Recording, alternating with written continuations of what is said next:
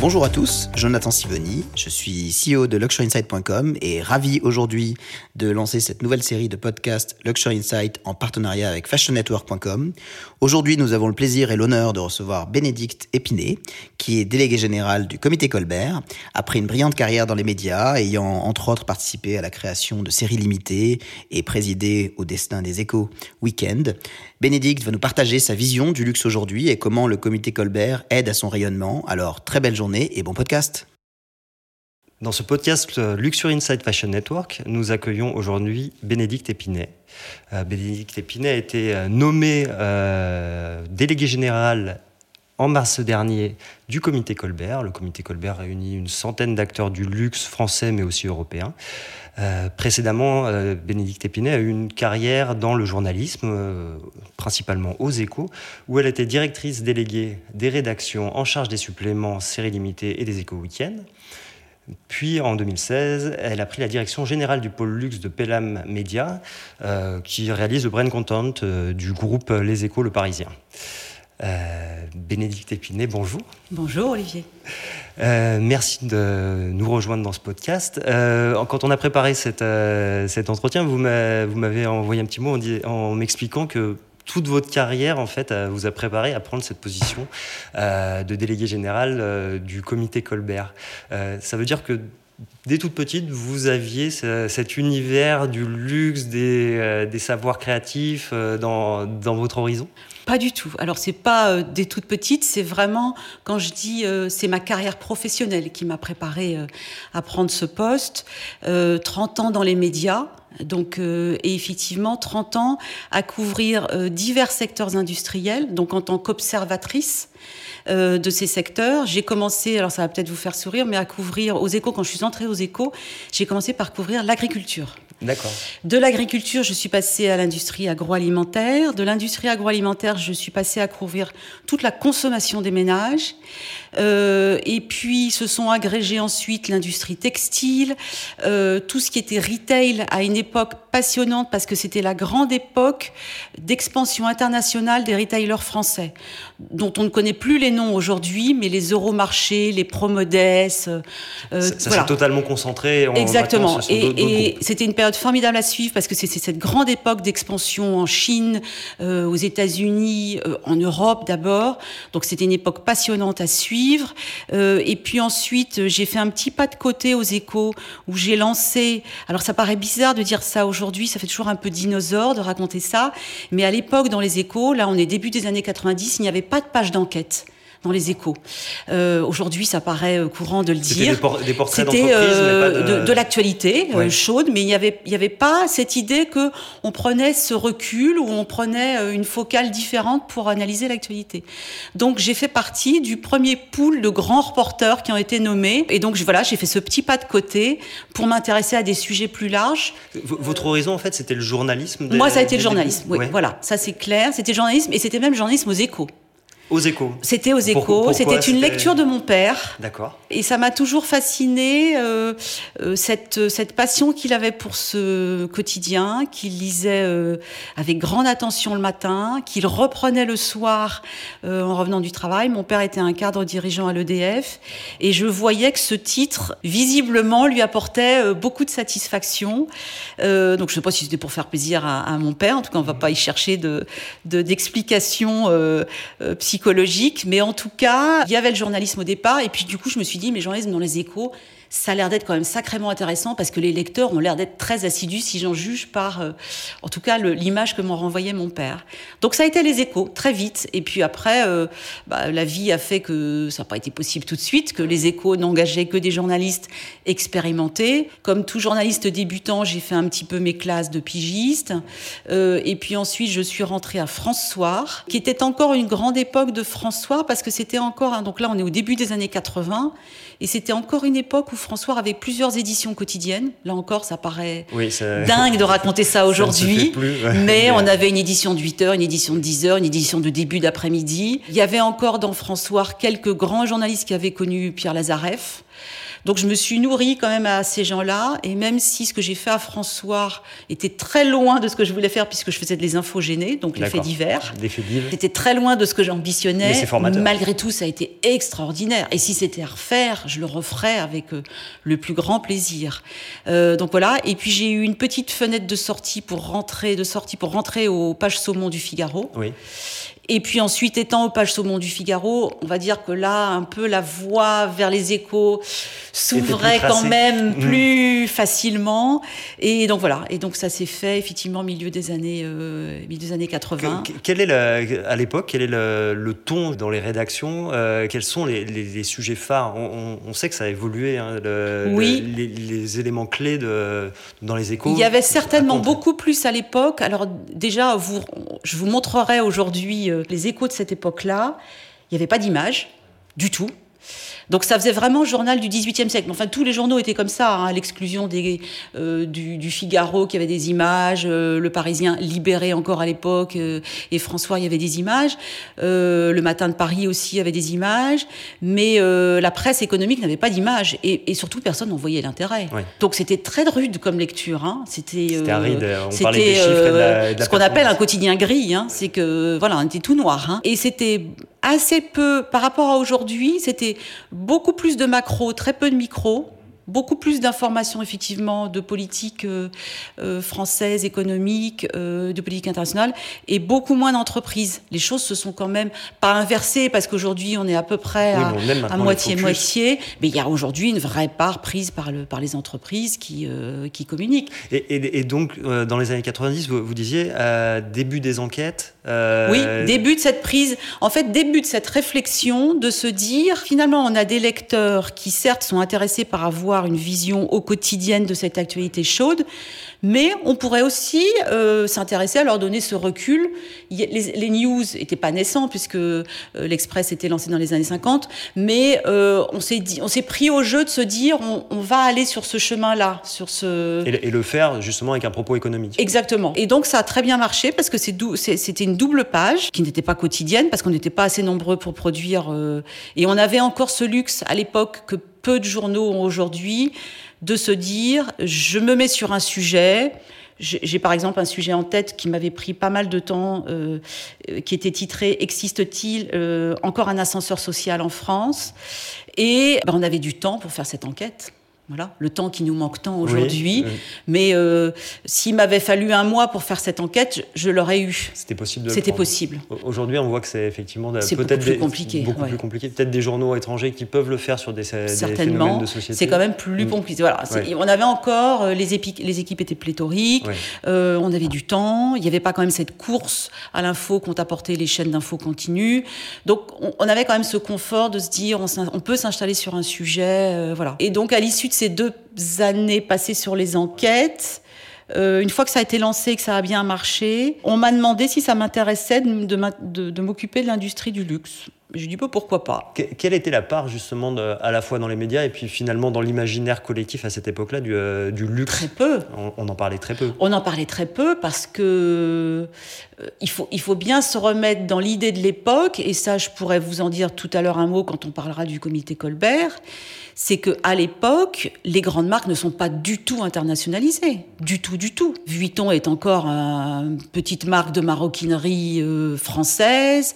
Enfin, on est ça paraît bizarre de se dire ça aujourd'hui, mais on est très très loin de ce qu'on connaît aujourd'hui. C'est vraiment les prémices de la construction des grands groupes. Oui. On n'est pas du tout encore même dans cette idée de verticalisation. On est encore dans cette époque de licence à tout va. Donc, on est vraiment très, très, très, très loin du schéma d'aujourd'hui. Et vous, qu'est-ce qui vous a attiré quand on vous a dit tiens, le luxe, est-ce que je me suis dit pourquoi pas, parce que je me suis dit, après avoir compris, analysé la consommation des ménages, vu la stratégie cette stratégie d'expansion des retailers français, je me suis dit, c'est bizarre ce secteur qui est encore un peu confidentiel. Ça m'intéressait. Voilà, c'était plutôt... ça m'intriguait. Ouais. Et puis vous qui aimiez les histoires, les enquêtes, voilà, là, il y avait... je me suis dit, il y a quand même de très belles histoires, des très grandes marques, et je ne comprenais pas pourquoi ça n'avait pas encore pris cette expansion. Donc voilà, donc ça m'a intéressée. Et vous êtes tombé au bon moment. Et je suis tombée pile au bon moment. Les années 90, ça a été parce le plein essor. Que je suis arrivée, moi, quelques mois, alors je ne sais plus vous dire exactement, mais très peu de temps après, il y a eu la bataille pour le contrôle de Gucci. Oui. Et là, je dois dire... Qu'est-ce qui s'est passé ? Racontez un peu. Ça a été un feuilleton extraordinaire parce que moi, j'ai quasiment écrit tous les jours dans les Échos sur cette bagarre. Il y avait tous les jours, je veux dire, j'avais les avocats des deux parties tous les jours, j'avais Bernard Arnault tous les jours, j'avais François Pinault tous les jours, j'avais Domenico Desolé tous les jours au téléphone. Enfin, je veux dire, c'était un truc absolument palpitant. Et c'est passionnant parce que ça ancre encore les grandes rivalités du luxe d'aujourd'hui. Oui, complètement. Donc c'était une bagarre et puis ça présageait un peu ce qui pouvait se passer, cette espèce de bagarre féroce pour le contrôle d'une marque qui n'était pas elle non plus encore très internationalisée. C'était très intéressant à suivre. Sur cette période-là, est-ce que vous avez des rencontres, des moments clés, soit des journalistes, soit des patrons d'entreprise qui vous ont marqué, des choses qui ont été très fortes dans Alors, les carrière. premiers grands patrons qui m'ont marqué, il y en a eu certainement dans le luxe, mais les tout premiers qui m'ont marqué, c'est dans ma période grande distribution retailer. D'accord. J'ai malheureusement plus les noms en tête, mais les grands patrons de ces grands groupes de l'époque, il y en a un évidemment qui m'a marqué, c'est Gérard Mulliez, avec lequel j'ai eu la chance de faire des visites d'hypermarchés qui me restent mémorables, parce que je me souviens avoir fait une tournée avec lui dans le Grand Nord, autour de son siège social. Dans son fief. Et je vous assure que visiter un hypermarché Auchan, puisque c'est son enseigne, avec le fondateur, Gérard Mulliez, c'est un truc qui est juste extraordinaire. Pourquoi ? Parce que vous comprenez vous comprenez tout de suite. Ouais. C'est-à-dire que cet homme-là, d'abord, était capable de vous prénommer chacun des salariés du magasin, d'avoir éventuellement une petite anecdote, se souvenir que le mari ou que la femme a été malade, que l'enfant s'est cassé une jambe, à l'époque, j'ai pas le chiffre en tête, mais il avait déjà probablement peut-être 100 hypermarchés. Alors celui-ci était proche de son siège social, mais malgré tout, une proximité incroyable avec les salariés, et puis un œil pour repérer que la boîte de petits pois, elle devrait pas être là, qu'elle est pas bien disposée, que la tête de gondole, ça va pas, il y a un truc qui cloche, que... Donc le vrai détail du commerçant, en fait. Ouais. Mais bien que ce soit un très grand patron, le vrai détail Et je l'ai retrouvé, cet œil-là, je l'ai retrouvé quelques temps après, dans ma toute première rencontre avec Bernard Arnault. Alors ça va vous faire sourire, je pense que je le peux raconter parce qu'il y a prescription, je vais dire. Mais quand on m'a dit, donc quand j'ai pris le luxe et qu'on m'a dit tu vas rencontrer Bernard Arnault, je me dis bon, alors là j'ai un problème parce que j'ai rien à me mettre. Et comment est-ce que je vais m'habiller pour rencontrer le patron de ce premier groupe de luxe. Et j'ai appelé ma mère et je lui ai dit, écoute, voilà, je rencontre Bernard Arnault, donc je lui ai dit qui est cet homme-là. Et je lui ai dit, il faut évidemment que j'arrive bien habillée à ce rendez-vous. Et j'ai dit, je suis un peu inquiète. Et maman me dit, t'inquiète pas, je te prête mon beau sac. Et son beau sac, c'était un Kelly de chez Hermès. Donc je suis très fière d'arriver à ce rendez-vous avec mon Kelly Hermès. Et c'était très peu de temps après, qui n'était pas mon Kelly, c'était celui de ma mère en l'occurrence, et ça arrivait très peu de temps après le lancement du Lady Dior. Et Bernard Arnault m'a vu arriver au bout du couloir, et je le revois tout de suite me disant « Mais pourquoi vous portez un Kelly de chez Hermès ?» Et on a parlé pendant 1 heure de sac à main. Alors je lui ai raconté très vite que c'était pas mon sac, que c'était le sac de ma mère, que je voulais faire bonne impression et que visiblement c'était raté parce que il attendait autre chose potentiellement. Je sais pas, il était peut-être vexé que je n'ai pas un sac Dior, mais bon, j'avais pas les moyens de m'acheter un sac Dior, donc bon voilà. Mais en même temps, on a eu une discussion et j'ai retrouvé un peu du Gérard Mulliez parce que j'ai découvert quelqu'un qui était très au fait de ce qu'une femme attend de son sac à main. Il a fait monter un Lady Dior du magasin Dior qui était en bas. Ses bureaux étaient encore à l'époque au-dessus de chez Dior. Et nous avons regardé ensemble comment les poches à l'intérieur, vous voyez, là c'est pratique, je pense que pour les femmes, j'ai découvert quelqu'un qui avait un sens que moi, je pensais voir un homme de chiffres, et je découvre un homme de chiffres, mais aussi un homme qui a un regard sur le produit. Un regard sur le produit, mais incroyable. Oui. Ça, a priori, c'est effectivement une des composantes qui ont fait le succès de son groupe. Et on sait très bien aujourd'hui, quand il fait ce circuit de visite dans les magasins toutes les semaines, on sait qu'il a cet œil-là. On sait qu'il regarde dans les magasins, on sait qu'il interroge les vendeurs, on sait que, voilà, il est... et je pense que ça aussi, c'est une composante du luxe aujourd'hui. Oui. Le luxe pourrait pas être sans ça, sans cette interaction... Voilà. Réel entre le produit et l'aspect vraiment business. Ouais. Justement, cette montée en puissance de luxe que vous avez connue, traitée, finalement, vous l'avez concrétisée aussi avec le lancement d'un supplément dédié au luxe. Vous avez progressé dans ce qu'on disait en introduction dans votre carrière jusqu'à devenir directrice déléguée des rédactions sur les suppléments et les séries limitées pour les Échos, pour le week-end. Comment cette partie luxe est devenue si importante finalement aujourd'hui? C'est assez rare qu'il y ait un journal qui sorte sans un papier sur une marque de luxe, ou en tout cas de traiter de cet univers-là. Oui, alors c'est vrai que série limitée, le lancement c'était 99, décembre 99. On s'est dit à cette époque, alors c'est pareil, ça paraît bizarre de dire ça aujourd'hui, mais assez peu de quotidiens avaient des suppléments hebdo à l'époque.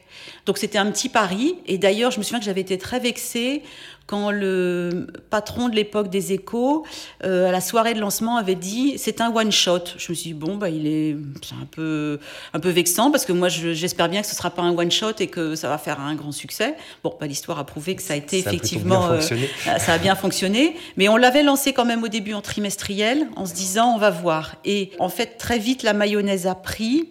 des deux côtés, du côté lecteur et du côté annonceur. Du côté lecteur, l'idée c'était de se dire, ça va être un magazine certes luxueux, mais dans lequel on va quand même avoir ce regard un peu business. Donc vous ne serez pas totalement perdu. C'était un peu l'idée de départ.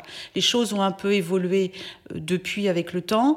Mais en tout cas, c'était moi l'idée que j'en avais au début, quand Nicolas Bétou m'en a chargé. Je lui ai dit, on va faire quelque chose de très art de vivre, mais avec quand même un petit côté business-minded dans un coin de ma tête. Et donc les lecteurs ont tout de suite adhéré. On a en plus eu ce grand format qui n'était pas une idée qu'on a sortie de notre chapeau. En fait, à l'époque, faut rendre à César ce qui est à César, c'est que les Échos étaient à l'époque filiales du Financial Times, et le Financial Times avait ce magazine formidable qui existe toujours, qui s'appelle How to Spend It, et How to Spend It était déjà sur un grand format que celui-là. Nous, on a fait un format encore plus grand, on a rajouté 2 ou 3 cm de chaque côté. Ça rappelait un peu, pour les plus anciens qui pourraient nous écouter, ça rappelait un peu le format du Jardin des modes. Très, très ancien, hein, mais qui avait ce grand format-là, ou les nouvelles littéraires aussi, qui avaient un grand format comme ça. Et donc, on avait ce format un peu singulier. Et ça permettait quoi, justement ça permettait tout de suite de singulariser. C'était, tout de suite un supplément singulier par son format. Et ce qu'on n'avait pas peut-être calculé, mais qui finalement s'est révélé être un succès, c'est que les annonceurs, du coup, avec ces pages de pub sur ce grand format, se sont dit, mais c'est génial. On va pouvoir s'exprimer. Formidable. Vous imaginez se forme une pub sur un gros plan, sur un sac, sur un format comme ça, c'est extraordinaire. Et en fait, ça a répondu. Les annonceurs du luxe que nos équipes de la régie chassaient déjà pour le quotidien, ils disaient, bon, on viendrait bien dans les Échos, mais une reproduction sur un papier journal. À l'époque, ça se faisait pas trop quand même. Nous, on avait dans les Échos des publicités de rapports annuels, de résultats financiers, éventuellement de la Poste, de l'EDF, mais on n'avait pas de publicité du tout du luxe. Donc les annonceurs avaient dit, si un jour vous sortez un supplément, évidemment, nous, ça nous intéressera de toucher le public des Échos au travers d'un magazine luxe. Et donc là, ça a été tout de suite gagné. C'est aussi, cette période-là, aussi la montée en puissance justement de la publicité des annonceurs mode luxe dans une diversité de médias, et pas seulement chez la presse féminine finalement. Ils ont ouvert aussi leur horizon. Exactement, vous avez raison. Ça leur permettait, eux, d'ouvrir un peu le champ des publics touchés. Voilà. C'est-à-dire que je ne vais plus m'adresser qu'à la femme qui lit le Elle ou qui lit le Marie-Claire, mais je vais m'adresser c'est peut-être à son mari qui va ouvrir ce supplément, ou peut-être à la femme d'affaires qui ne lit pas les féminins. Donc voilà, donc j'ouvre effectivement des perspectives beaucoup plus grandes. Vous, ça a été aussi cette période-là le premier contact que vous avez eu entre les besoins de publicité des groupes de luxe, les stratégies médias. Qu'est-ce que vous avez appris de cette période-là en fait, bizarrement, à l'époque, c'était moins vrai sur la fin de ma période. Il y avait, ça paraît peut-être bizarre ça aussi de dire ça aujourd'hui, mais il y avait assez peu d'échanges entre les équipes de la régie et les rédactions. Je dois dire que c'était même des gens qui se parlaient quasiment pas. C'était isolé. Oui, aujourd'hui, ça paraît un peu bizarre de dire ça parce qu'on est dans l'interaction totale et notamment par le brain content. Mais à l'époque, moi, je devais avoir une réunion mensuelle où on me disait, voilà, dans ce numéro-là, il y aura tant de pages de pub. Très bien, je vais donc construire mon numéro à partir de ces pages de pub. Mais on me disait même pas, il va y avoir Dior page 2 et puis Saint-Laurent page 10. C'était même pas le sujet. Ouais. Aujourd'hui, vous savez bien, comme moi, que on commence par là. On commence à construire un magazine en sachant quel est les annonceurs. Des annonceurs. Oui. Et justement, le brand content, vous êtes allé sur un nouveau métier finalement en 2016, en prenant la direction générale du pôle luxe de Pelham Media. Oui. Quelle était cette Alors mission ? En fait, Pelham Media, c'est une entreprise de brand content, de contenu éditorial que le groupe Les Échos Le Parisien a racheté début 2016 avec cette idée de se développer dans les contenus. En fait, ce qu'on a très bien vu émerger depuis maintenant quelques années, c'est effectivement le brand content, avec l'idée des marques qu'elles émergeaient plus facilement par des pages de brand content que par des pages de publicité classiques. Et puis qu'il y avait une espèce aussi peut-être de ras-le-bol chez les consommateurs de la page de publicité classique. Donc en tout cas, il y avait très clairement un format qui était en train d'émerger, qui était celui du brand content. Et un brand content de qualité, les Échos ne pouvaient pas se dire « je vais demander à mes journalistes de les écrire ». Donc il fallait trouver une structure ad hoc pour pouvoir écrire ces contenus-là. Et donc, ça a été l'idée d'acheter Pelham Media, dont c'est devenu l'une des activités, mais pas que. Donc, c'est également pour ce qui vaut également pour moi. C'est-à-dire que j'avais une partie de mon activité qui était effectivement d'écrire ou de faire écrire, de concevoir ces campagnes de brand content à destination des titres des Échos ou du Parisien. Oui. Mais par ailleurs, de faire aussi des stratégies éditoriales pour les entreprises. Là, totalement en dehors des Échos du Parisien. C'est-à-dire on avait comme clients les grandes entreprises, et moi en l'occurrence j'avais comme clients les grandes entreprises du luxe pour lesquelles on réfléchissait à des stratégies de prise de parole. Mais c'était pas forcément lié aux médias, c'était vraiment pas la du manière tout. dont Voilà. Mais on appelle ça quand même brand content. Ça porte, en fait, tout ça porte le nom de brand content puisque c'est du contenu qui émane d'une entreprise, d'une marque. En 3 ans, 4 ans à la tête de ce pôle, quelles sont les grandes évolutions que vous avez vues ? On voit que c'est de plus en plus présent quand même. C'est de plus en plus présent. Oui. Il y a des questions qui se posent du côté des journalistes, mais pas seulement du côté aussi des lecteurs, de savoir qu'est-ce qui est du journalisme, qu'est-ce qui est du brand content. Il y a quand même des informations très intéressantes. Il y a des portes d'entrée très intéressantes sur les marques. Donc... Et puis le fait est que le travail qui a été fait, en tout cas moi le travail que j'y ai mené pendant ces quelques années, est un travail qui est quasiment similaire au travail que je pouvais faire à la tête des rédactions. Et parfois avec des portes d'entrée plus faciles à pousser. Oui, avec des portes d'entrée plus faciles à pousser, avec des angles d'attaque qui auraient pu être tout à fait des angles d'attaque journalistiques. Et d'autant plus que les marques, je crois, ont compris, pendant ces quelques années, moi, où j'y étais, c'est que le meilleur brand content est le brand content qui ne parle pas de vous. Michelin, bon, ça reste quand même l'exemple majeur, historique, on cite toujours en exemple, mais le fait est que c'est le meilleur exemple. Oui. Et les débuts du brand content, c'était plutôt, je voudrais qu'on parle de moi, mais d'une manière journalistique. En fait, le brand content, c'est pas ça. C'est pas un public reportage. Non. En tout cas, moi, c'est pas comme ça que je le conçois. Je suis American Express, je vais faire un article sur, je ne sais pas, les nouveaux désirs des millennials quand ils vont au restaurant. Et puis à la fin, je vais avoir une petite citation. La carte American Express vous permet de ceci, de cela. Mais l'article, il sera vraiment un vrai article journalistique sur. Il y aura eu une enquête. Ça, c'est du vrai brain content pour moi. Et justement, vous qui avez eu finalement les deux casquettes, oui. mener une rédaction avec le contenu éditorial et mener les équipes qui vont proposer ces contenus brain content, quel est l'avenir en fait de l'équilibre entre les deux? Comment vous voyez cette évolution ? C'est vrai que c'est une question qui peut se poser parce que moi, en tout cas, je l'ai fait avec la même rigueur journalistique. J'étais tout aussi sévère avec les plumes qui écrivaient pour moi sur le brain content que les plumes qui écrivaient pour moi aux Échos. Je pense que l'avenir, il est dans l'indication très claire de ce qui est, en tout cas, moi, c'était un peu mon combat, c'est-à-dire qu'il faut que les choses soient clairement identifiées. Ça, on ne fait pas le même métier. Même si on le fait avec la même rigueur, on ne fait pas le même métier. Donc, pour moi, c'est très clair dans ma tête. Mais effectivement, tant que c'est pas bien labellisé, oui, il y a un risque de mélange des genres. Et la place de la publicité, finalement, elle reste pertinente quand il y a du brain content ? Oui, parce que je pense que, en fait, ça ne s'adresse pas au même public. En fait, la publicité s'adresse à vous, Olivier, acheteur.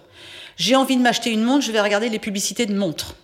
Le brain content, ça va s'adresser à vous, Olivier, acheteur, éventuellement, d'une montre ou d'autre chose, mais aussi Olivier peut-être papa, Olivier citoyen, Olivier qui aime le cinéma, qui aime peut-être voyager. Je m'adresse à vous dans la globalité de ce que vous êtes. Voilà. Et pas juste sur le produit. Et pas juste sur le produit que j'ai à vous vendre. Donc c'est assez subtil, mais c'est intéressant. Oui, de travailler cette complémentarité. Oui, exactement. Sur le rôle finalement des différents médias, on voit que les médias traditionnels, entre guillemets, sont plus ou moins en délicatesse avec la crise actuelle, mais l'étaient un peu auparavant.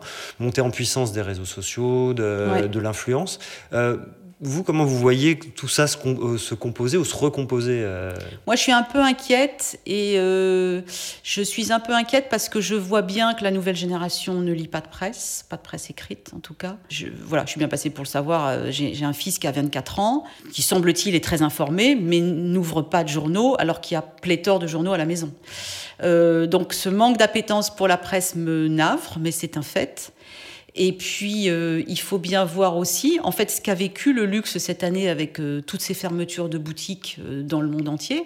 La presse le vit, enfin, je veux dire, je vais assez peu en province, et pardonnez-moi, mais moi, j'ai cette vision parisienne de kiosques qui ferment tout le temps. Voilà. Et donc, on a très bien vu que le luxe a eu du mal à survivre à la fermeture des boutiques. Comment voulez-vous que la presse survive à la fermeture des kiosques ? Donc c'est quasiment insoluble comme système. Donc on peut évidemment basculer sur le digital, et tous les journaux ont fait des progressions sur le digital astronomiques, des progressions à 3 chiffres, et tant mieux pendant cette période compliquée qu'on a vécue. Mais on sait très bien que un abonnement digital ne coûte pas la même chose qu'un abonnement print, que les revenus pour l'éditeur ne sont pas les mêmes, que les revenus issus de la publicité ne sont pas les mêmes, mais qu'en même temps, moi je vois pour le groupe dont je viens, les Échos, le Parisien, en face vous mettez la même masse salariale parce qu'il faut les mêmes talents pour produire tout ça. Voire plus, parce qu'il faut aussi des talents techniques derrière. Voilà. Donc le point mort, il devient très très compliqué à atteindre. C'est quasiment insoluble. Donc je suis très inquiète, effectivement. Oui. Et le rôle des groupes. Bon, on parle du luxe ici, mais le rôle des groupes de luxe, certains créent leurs propres médias actuellement.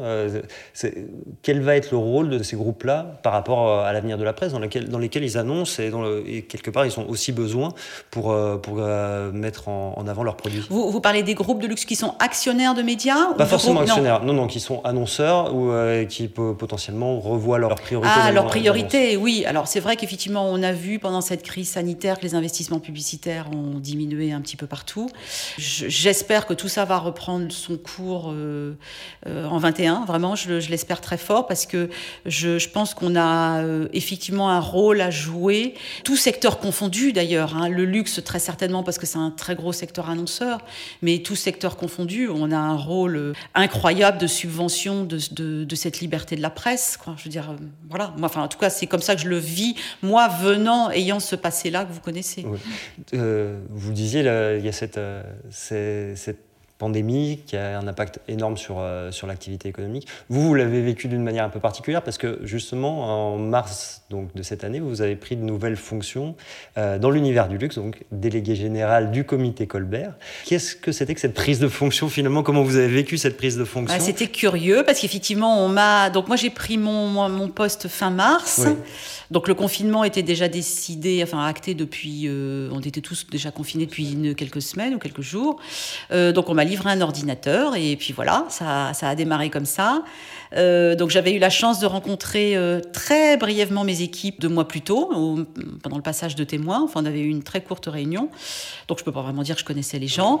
Mais voilà. Alors, ce qui était curieux, j'ai eu en fait une chance et une malchance. La chance que j'ai eue, c'est que du coup, j'ai eu un temps incroyable pour pouvoir plonger dans les archives et m'imprégner de cette histoire du Comité Colbert. J'ai eu un temps incroyable de dialogue avec les présidents qui étaient cloués à Paris, n'étaient plus dans les avions. Et je pense que je n'aurais pas eu cette chance-là.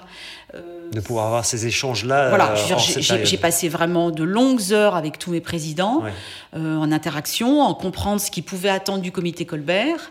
Donc rappelons que Comité Colbert, créé en 1954. Créé en 1954, Jean-Jacques Guerlain, donc on est peu de temps après la guerre, donc il faut comprendre. Jean-Jacques Guerlain discute avec Lucien Lelong, qui est à l'époque président de la Chambre syndicale de la couture, et les deux se disent ce serait bien qu'on crée une association où tout le monde serait à l'égalité, ce qui n'est pas le cas dans les fédérations, comme vous savez. Donc là, on serait à égalité de traitement, une entreprise, une voix, tout secteur confondu, mais dans le luxe. Et il s'agissait à l'époque de recréer cette espèce de fierté d'avoir des maisons de luxe en France. Et donc, le Comité Colbert voit le jour en 1954. Donc, Jean-Jacques Guerlain en prend l'initiative et en prend la présidence, avec 14 membres fondateurs. Ce qui est assez drôle, c'est qu'à l'époque, les grands du luxe étaient les arts de la table. Oui. Donc, comme quoi les choses ont évolué. Il y avait déjà Dior, il y avait déjà Chaumet, il y avait déjà des grandes maisons. Mais, par exemple, il y avait la Chaume, fleuriste. Oui. Mais les grandes maisons, c'était les Puy-Forcat, c'était les grandes maisons d'art de la table. Et puis, donc, cette association, c'est une association, loi 1901. C'est fortement développé, donc jusqu'à aujourd'hui, où nous comptons 85 maisons de luxe. Mais toute l'originalité vient aussi du fait que nous avons à nos côtés aussi 16 institutions culturelles parmi les plus belles, puisque nous avons le château de Versailles, le Louvre, le musée des arts décoratifs, le château de Fontainebleau, l'Opéra de Paris.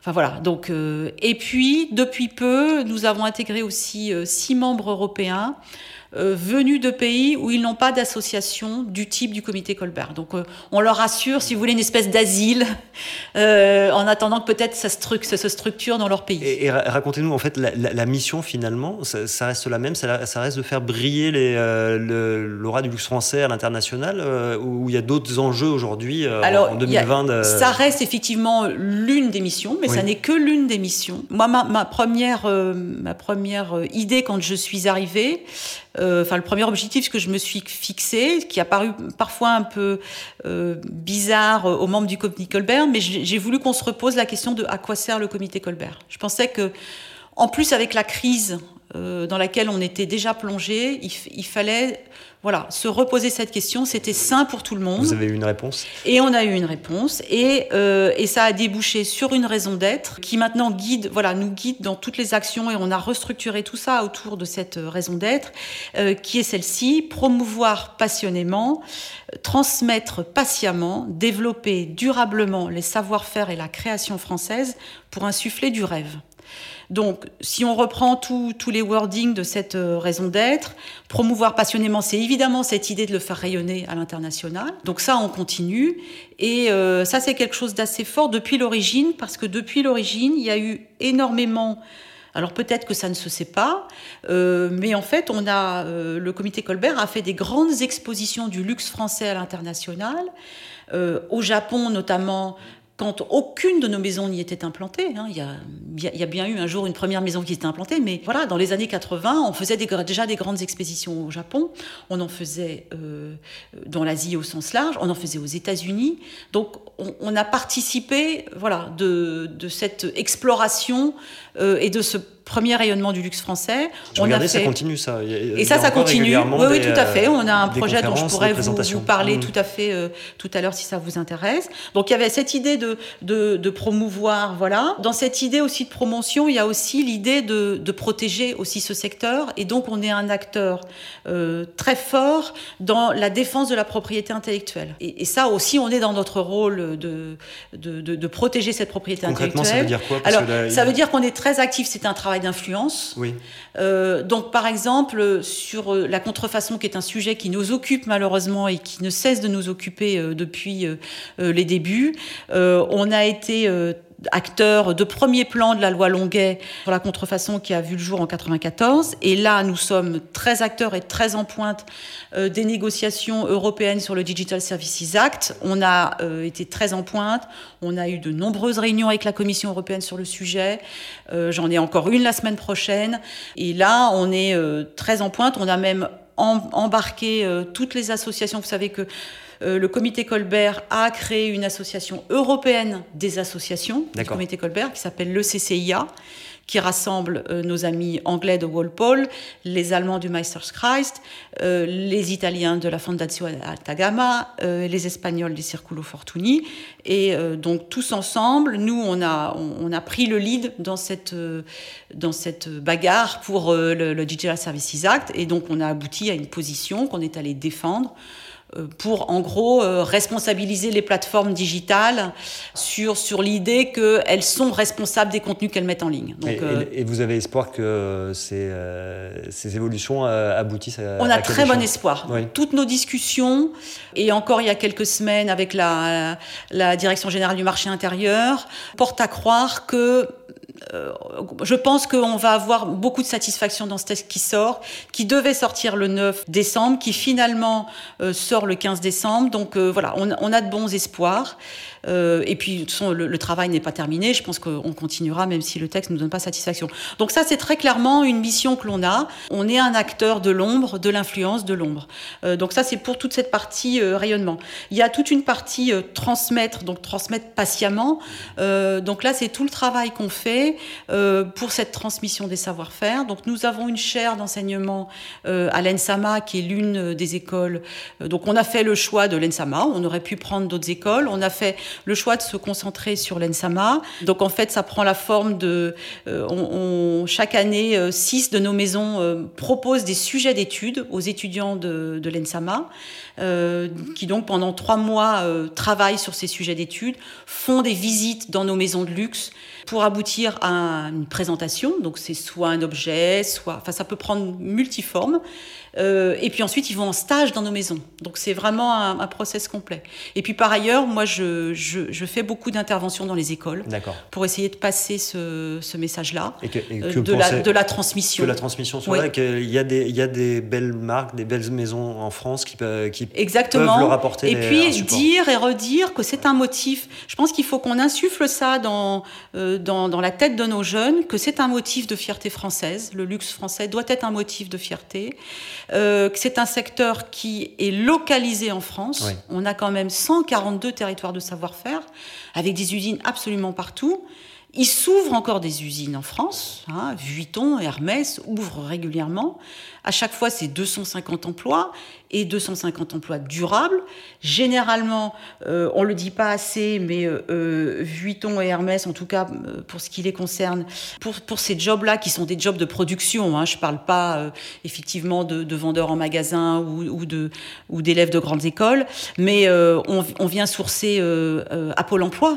C'est-à-dire qu'on vient prendre. C'est la main d'œuvre locale qui est formée. On prend le luxe est un formidable débouché pour des main d'œuvre sans qualification au départ. Donc ça, je pense qu'il faut le dire aussi. Et ensuite, ce sont des métiers durables. C'est pas des usines qu'on va fermer après-demain, fort heureusement. Donc ça, je pense que c'est important de le dire et de le redire, de dire cette fierté-là, de dire qu'on est un secteur, on représente 30% du CAC 40, plus de 30% même. Avant la Covid, on était à 27-29. Post-Covid, on est à presque 35. Oui. Donc c'est incroyable. C'est un poids très important de la... Il faut le dire, quoi. Je veux dire, il y a quelques années, française. on se félicitait d'avoir une industrie automobile, d'avoir une industrie aéronautique. Donc malheureusement, c'est plus le cas aujourd'hui. Il faut se féliciter de celles qui brillent. Et en l'occurrence, c'est le luxe. Ouais. Donc voilà. Donc on est vraiment dans cette idée de transmission des savoir-faire, et ça, on se démène beaucoup pour ça.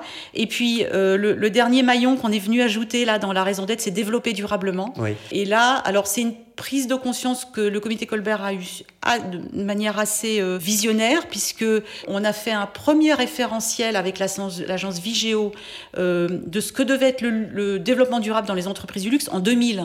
D'accord. Donc moi j'ai des textes dans les archives de 2000 en disant le développement durable et le luxe, ça doit pas être le développement durable de l'aéronautique ou de l'industrie énergétique ou de que sais-je. Donc il faut que ce soit un développement durable particulier. Donc on avait déjà tout été écrit. Et ces grandes lignes là, elles ont été déjà un peu suivies. Alors elles ont été suivies. Moi ce que j'ai initié dès que je suis arrivée, c'est que j'ai voulu savoir où en étaient nos maisons.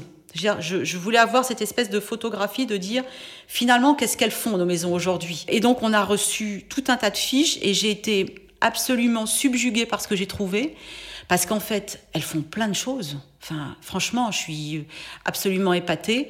Alors peut-être qu'on le dit pas assez, peut-être qu'elles-mêmes ne le disent pas assez. Donc cette année, 2021 va être une grande année pour nous, pour le développement durable. On est en train de créer un comité d'experts au sein du Comité Colbert, et on va publier un livre blanc de tout ce que nos maisons font. C'est-à-dire qu'on va, par grand item de la RSE, pris au sens large, on va choisir lesquelles de nos maisons ont des actions spectaculaires, et on va mettre ça en lumière, on va communiquer là-dessus. On va communiquer aussi sur ces territoires de savoir-faire dont je vous parlais tout à l'heure, parce que je pense que ça aussi, c'est important de redire que Emmanuel Macron appelle à relocaliser, mais nous, c'est déjà fait, on est déjà là. Il y a donc des équipes qui sont sur le Champagne terrain, est en Champagne, ouais. Jusqu'à preuve du contraire. Le cristal, c'est dans l'Est. Là, la Cosmétique Valley, elle est là. On a quand même en France l'usine qui fait le flaconnage de 80% des parfumeurs du monde entier. C'est un truc de dingue, personne ne le sait. Le cognac était à Cognac. Je pourrais démultiplier les exemples. Donc ça, il faut absolument qu'on recommunique là-dessus. Donc on a tous ces messages à faire passer. Et au-delà de tout ça, moi, ce que je voulais, et qui a été acté à notre dernière Assemblée Générale, c'est qu'on s'inscrive dans les accords de Paris. Et que disent le luxe français est dans les accords de Paris. Et évidemment, on va donner des rendez-vous intermédiaires pour tenir ce... Est-ce que justement ce type d'engagement-là, ça va être un élément clé pour, je ne sais pas, faire partie du comité Colbert, dire vous voulez représenter le luxe français, il faut que vous validiez ces éléments-là. Oui, jusqu'à présent, ça ne l'était pas. Jusqu'à présent, on était sur des valeurs autour de la poésie de l'objet, de ses savoir-faire. Il y avait quand même cette idée de réaliser une part conséquente de son chiffre d'affaires à l'international. Donc, il y avait quand même cette idée d'être une maison qui rayonne déjà. Mais je pense qu'évidemment, on sera sensible à ça. Et pour le moment, c'est là où le collectif joue son jeu. Pour le moment, moi, j'ai des tas de petites maisons chez moi qui ne mesurent pas leur empreinte carbone et qui ne savent pas comment s'y prendre. Donc, on va les aider. On va leur donner les bons interlocuteurs pour que, courant 2021, tout le monde ait mesuré son empreinte carbone. Évidemment, je ne parle pas des maisons de LVMH qui sont chez moi, ou de Kering, ou d'Hermès. Ils ont les outils, ils savent très bien faire. Mais en fait, le comité Colbert, c'est cet effet d'entraînement. C'est là où le collectif est important. C'est là où le comité Colbert joue tout son rôle, quoi, tout son... Voilà. Justement, ce qui est intéressant, et peut-être la grosse difficulté, quand je regardais entre l'hôtellerie de luxe, effectivement, comme vous disiez, la cristallerie, les marques de luxe, le champagne ou le cognac. On est sur 14 métiers. On est sur 14 métiers. C'est très compliqué. C'est énorme, c'est compliqué d'avoir une ligne directrice finalement. Est-ce que tout ça dilue pas finalement les messages ? On va essayer de s'entendre sur des troncs communs. sur des grands items et d'essayer d'embarquer tout le monde. Mais effectivement, la grande difficulté, c'est comme quand on me dit comment va le luxe, je dis comment voulez-vous que je vous réponde? J'ai chez moi des hôtels qui sont fermés, des traiteurs qui n'exercent plus, des restaurants qui sont fermés. À l'inverse, j'ai des grandes maisons internationales dont les chiffres d'affaires sont stratosphériques en Chine. Je suis incapable de vous donner la photographie du luxe français. Elle n'existe pas. J'ai des maisons de champagne qui sont touchées par la fermeture des hôtels et des restaurants. Moi, il se trouve que j'ai les plus belles maisons de champagne, donc qui sont pas vendues en grande surface. Donc, elles n'ont pas cette possibilité de se refaire une santé en grande surface. Donc, c'est très compliqué, effectivement, d'être sur 14 métiers. Et en même temps, c'est une force incroyable. C'est-à-dire que on est effectivement cette photographie du luxe français. Voilà. Ces 14 métiers-là ont forcément été impactés par la crise actuelle. Comme vous le disiez, certains rebondissent plutôt bien parce qu'ils ont une activité notamment en Chine. On a peu de touristes qui sont quand même des gros consommateurs de luxe en France. On a des prévisions de flux touristique assez faible pour les prochaines années. En tout cas, pas de visibilité. Pas de visibilité, en tout cas. Comment les acteurs du luxe se projettent par rapport à ce nouvel environnement, finalement, qui n'était pas leur quotidien? C'est clairement un des enjeux de cette crise sanitaire. On a l'enjeu digital, on a l'enjeu RSE, mais on a l'enjeu de reconnexion avec la clientèle locale. Alors, quand on dit clientèle locale, chez nous, on va plutôt la prendre européenne, sous une acception européenne. Les maisons ont quand même été heureusement surprises à la sortie du premier confinement de trouver des consommateurs français qui étaient au rendez-vous. Donc ça a été une heureuse surprise. Ça n'a évidemment pas tiré la consommation et ça n'a pas suffi, évidemment, puisque quand on sait que le tourisme américain, en gros, à Paris, ce qui nous manque, ou en France, ce qui nous manque, c'est les Américains et les Chinois. Hein. On est d'accord sur ce constat-là. C'est les elite shoppers qui nous manquent. Ils consomment quoi? Ça représente quelle part, finalement, si on doit donner un peu le tourisme, c'est les trois quarts. Hein, voilà. Et chinois plus américains, on est probablement sur plus de la moitié. Oui. De ces trois quarts. Donc, effectivement, il nous manque beaucoup. Mais là où, pour ces grandes maisons, elles rattrapent d'une certaine manière la chose, parce que ce qui n'est pas dépensé, et c'est ce qu'on a vu aussi en France, ce qui n'est pas dépensé dans les billets d'avion pour venir et ce qui n'est pas dépensé dans l'hôtellerie, est finalement dépensé aux États-Unis. Moi, j'ai des maisons qui cartonnent aux États-Unis actuellement, malgré l'épidémie qui repart en flèche. Voilà, ils consomment côte Est, ils consomment côte Ouest, et ils consomment même sur quelques grands marchés Texas, à Dallas, voilà, exactement. Donc en fait, ce qui n'est pas dépensé dans les billets d'avion, voilà, et ça vaut aussi pour la Chine, c'est-à-dire que je pense que nos maisons rattrapent sur Main China à peu près 75% de ce qui aurait été dépensé, voilà. Justement, je voulais vous poser la question là-dessus. Il y a eu plusieurs études, il y a notamment celle de Bain qui est sortie, qui annonce que en 2025, 60% de la consommation de luxe serait réalisée en Chine, 80 peut-être % de la consommation par les consommateurs chinois. Alors, il faut distinguer la place de la Chine et des consommateurs chinois. Voilà, on est sur deux chiffres un peu différents, mais il est vrai que la Chine va devenir... c'est-à-dire que la géopolitique du luxe va s'inverser. On était sur États-Unis premier, Europe deuxième, Chine troisième, et ça va riper. La Chine va devenir premier, et les États-Unis et l'Europe vont probablement jouer un jeu à peu près égal, voire une petite tête d'avance pour les États-Unis. Pour les États-Unis. Ouais. Et justement, là, par rapport à ce basculement, comment les marques de luxe qui font partie du comité Colbert, comment elles anticipent ça? J'imagine qu'elles l'anticipaient peut-être à 5-10 ans et qu'aujourd'hui, elles doivent le traiter aujourd'hui.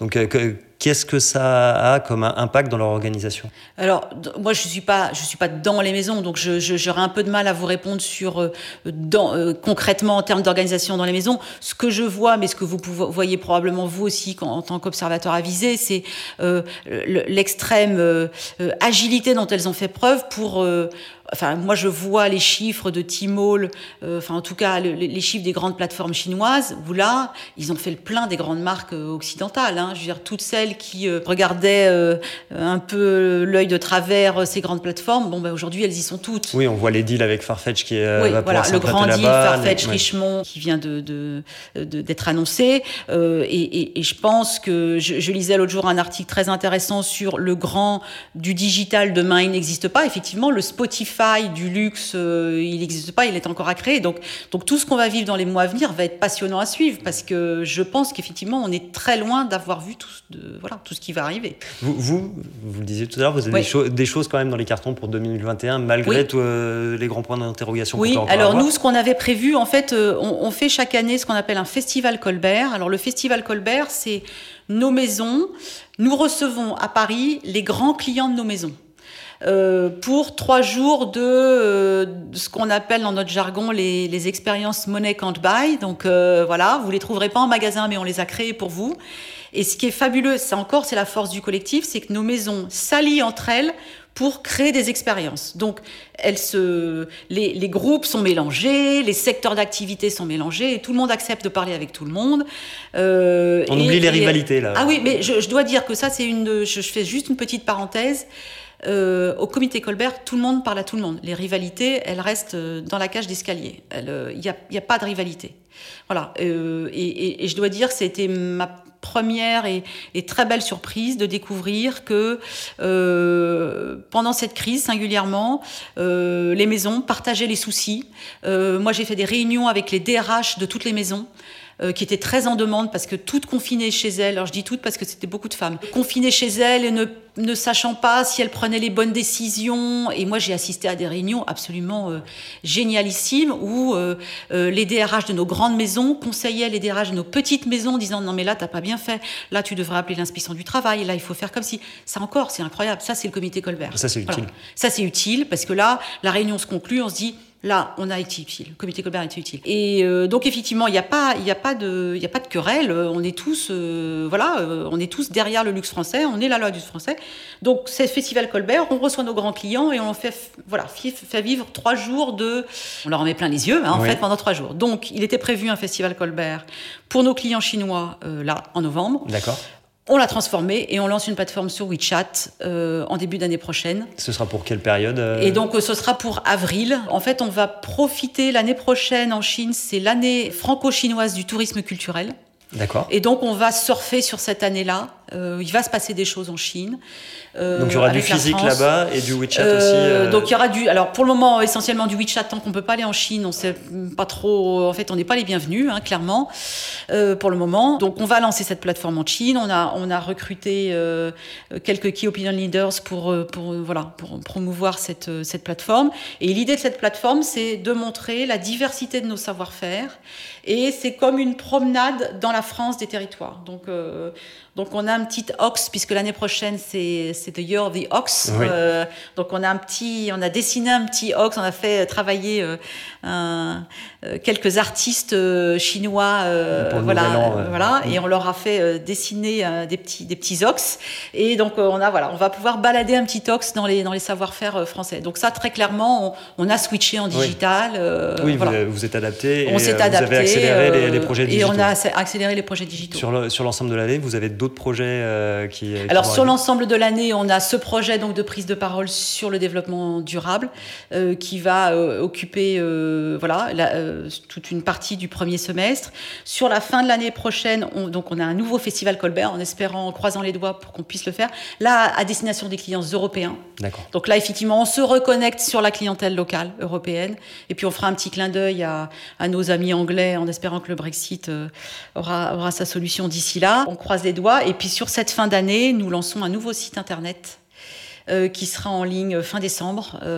Donc voilà. Et donc là, vous trouverez plein d'informations sur le luxe. L'idée, c'est d'en faire une espèce de plateforme d'information sur le luxe français. Bon, les auditeurs ont l'occasion de le découvrir parce que au moment de la diffusion du podcast, ça devrait être en ligne. Ce sera en ligne, je l'espère. Donc ce sera parfait, ils pourront aller voir ça. Bénédicte Epinay, merci beaucoup. Merci à vous. Merci d'avoir participé à ce podcast. C'est ainsi que nous concluons cette session. Merci de l'avoir suivi et à très vite pour de nouvelles écoutes.